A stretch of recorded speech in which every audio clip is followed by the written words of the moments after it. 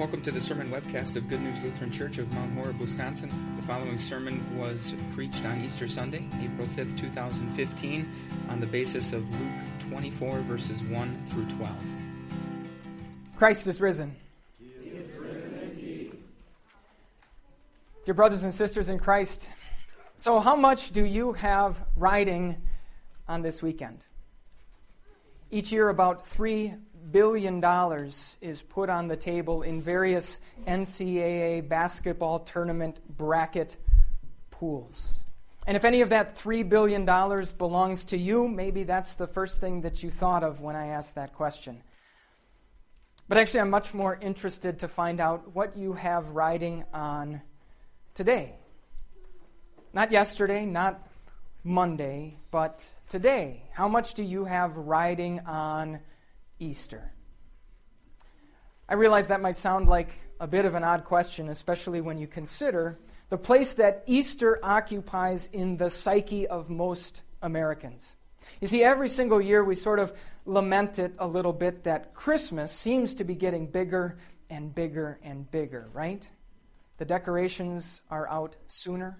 The Black Friday sales start earlier. Christmas is getting bigger and bigger and bigger, but don't worry, that's not at all happening with Easter. Easter seems to be getting smaller and smaller and smaller, doesn't it? You've got the NCAA tournament going on, very exciting. The Badgers are still in it. You've got Major League Baseball starting today. We usually don't give presents on Easter. We don't put out nearly as many decorations at Easter. And I'm not really expecting someone like Justin Bieber or Taylor Swift to suddenly record a very special Easter album the way that they do at Christmas.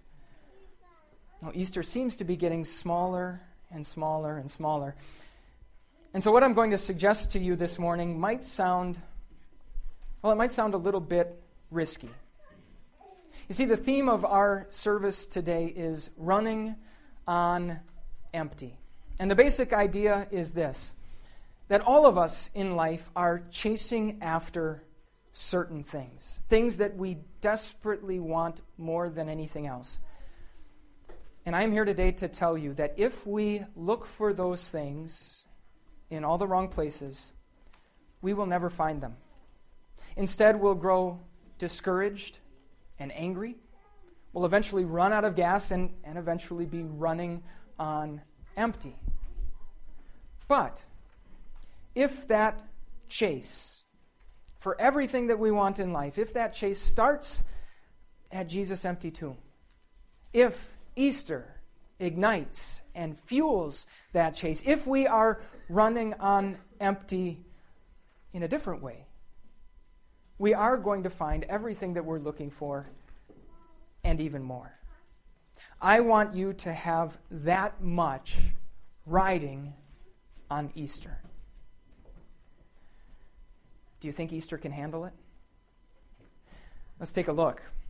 It all started that morning as those women made their way out to Jesus' tomb, carrying with them the spices that they had prepared. They were hoping to give Jesus a proper burial. They wanted to do well what had been done quickly and poorly on Friday afternoon. One last act of tribute to the teacher that they loved so dearly and now missed so sorely. And if they could, maybe it would make them feel just a little bit better. These women were chasing after comfort in their sorrow. Then you had the disciples.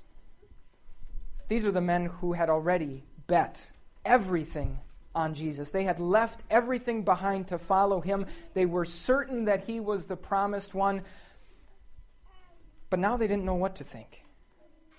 When they saw what happened on Good Friday, they were in utter shock. And 3 days later, they still didn't know what to think. Even when the women brought that report back that they had discovered the tomb empty, they simply dismissed their words as nonsense. These disciples were chasing after answers to all of their questions. Finally, you had one of those apostles, the one named Peter. He wasn't just going to sit there, of course. He wanted to get to the bottom of this, and so he got up and he ran to the tomb to see for himself. Shouldn't surprise us one bit that Peter is the one who got up and did this, not only because we know he was the impulsive one, he always spoke and always acted first, but I can't help but think that a little part of Peter was looking for redemption. That if somehow he could get to the bottom of this and figure out where Jesus' body was, maybe, just maybe, it would make up for what he had done just Thursday night. You remember what happened, right? That string of 4-letter words, calling down curses on himself, all to convince a lowly servant girl that he didn't even know who Jesus was. Peter was chasing after redemption for his guilt. You know what it's like to feel the way that those people felt on Easter Sunday morning? Have you ever stood there at a grave site and cried uncontrollably? Have you tried anything and everything to try to get those tears to stop?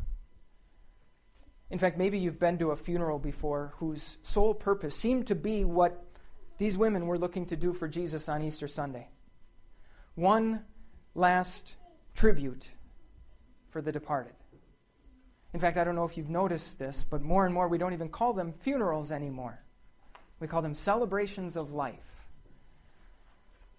And I've often thought that something like that would work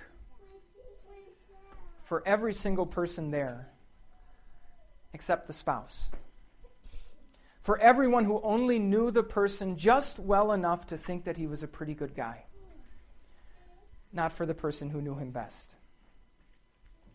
Do me a favor. If my wife, Lindsay, survives me, I'm hoping she'll be at least a little bit sad when I'm gone. But if you're around, don't throw a celebration of life. In that moment, she will be looking for comfort, just like anyone else who's ever been there is looking for comfort in their sadness. And that just isn't going to cut it. Maybe you've been where the disciples were, looking for answers to all of your questions. How am I supposed to treat the person who's bullying me at school or maybe even at work? What am I supposed to do about a marriage that seems to be crumbling? What am I supposed to think about what's going on in the world out there? About this latest piece of controversial legislation that passed in the state of Indiana? What are we supposed to do? What are the answers to all of these problems? And maybe we've even gone to the Bible for those answers. But maybe we've been disappointed at times because we don't find a neat and tidy black and white answer to every single question. And maybe sometimes what we find in the Bible we just don't want to hear. And so now we don't know what to think.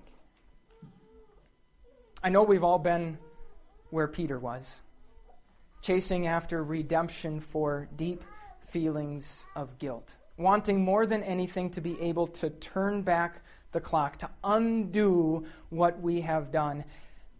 And yet no matter how much time passes and no matter how hard we try, we simply can't erase our past.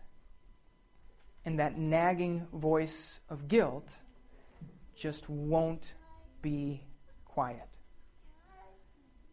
Friends, I don't think I need to tell you what it's like to feel the way that these disciples felt on Easter morning, to be running around frantically, chasing after all of the things that we want most in life, but continually coming up empty and running on empty. But if we can't find these things anywhere else, do you really think we're going to find them in an empty tomb? Well, let's take a look at what happened here.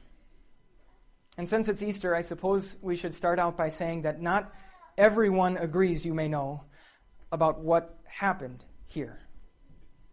Probably the two most common explanations to try to explain naturally all of this stir and all of this commotion is that either the disciples went and stole the body and then spread the rumor that Jesus had risen, or they all saw visions of Jesus. They thought they saw him alive, but really they did not.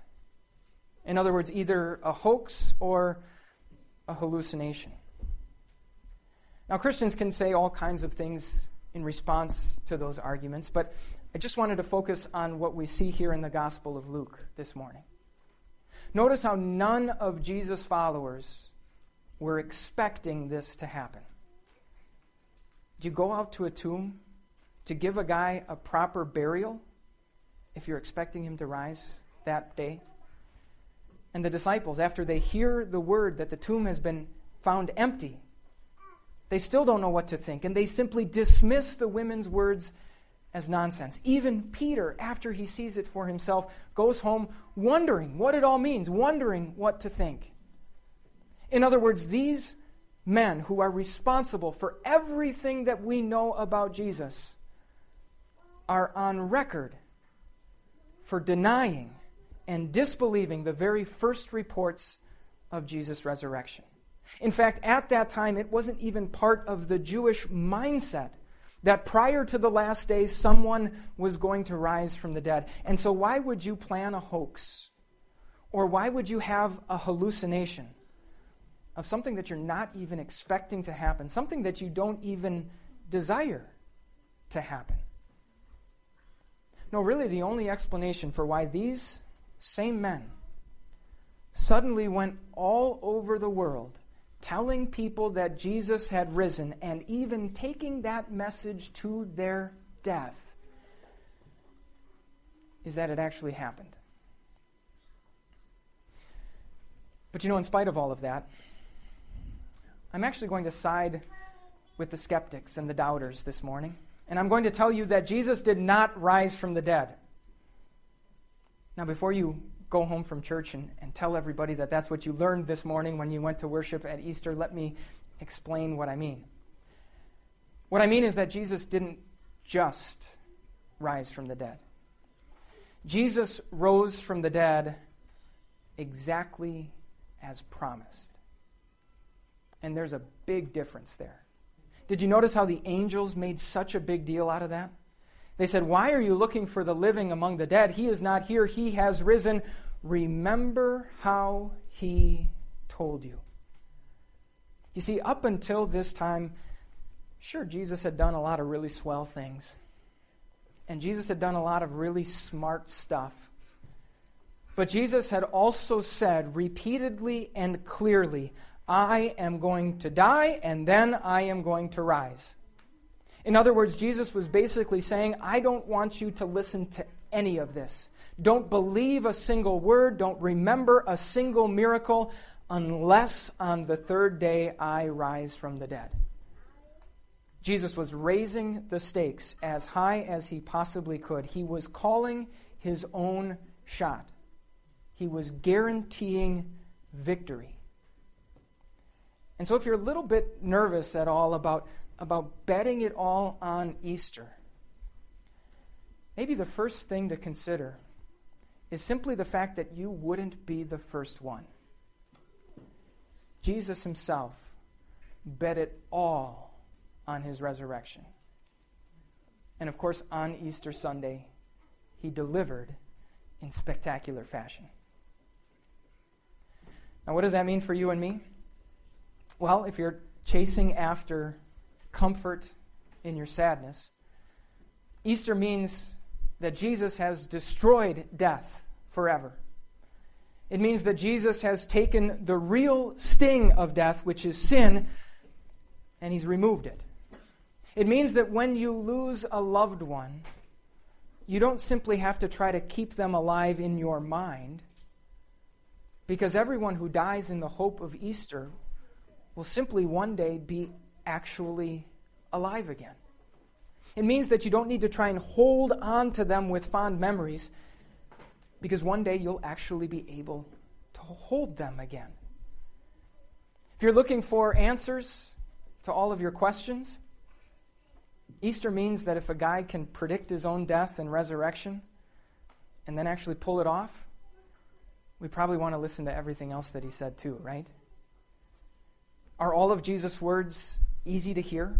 Do they give us nice, neat, and tidy answers and solutions to all of the messes of life? No, not always. But Easter means that Jesus' words are the very wisdom of God, wisdom from on high. Certainly much more trustworthy than the little voice inside of me, than whatever Oprah might tell me, than what my horoscope might tell me or what the latest trendy self-help book might tell me. Finally, if you're chasing after guilt, chasing after redemption for your guilt, Easter simply means that redemption is no longer part of your job description anymore. Easter means that God's plan of redemption, namely to take your sin, put that sin on Jesus, punish that sin in Jesus so that he could remove it from you forever, so that it could be removed from your past once and for all. Easter means that plan worked. The check that Jesus wrote by dying on the cross on Good Friday cleared on Easter Sunday morning. Easter means that what Jesus said from the cross, "It is finished," is absolutely true. You know, a lot of people expect a whole lot out of Jesus. Some expect him to be a life coach, an inspiration for kindness and compassion, maybe even your own personal genie who grants wishes whenever you ask.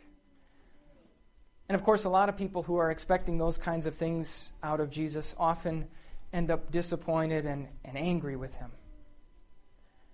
But it's not because they're expecting too much. It's because they're expecting far too little.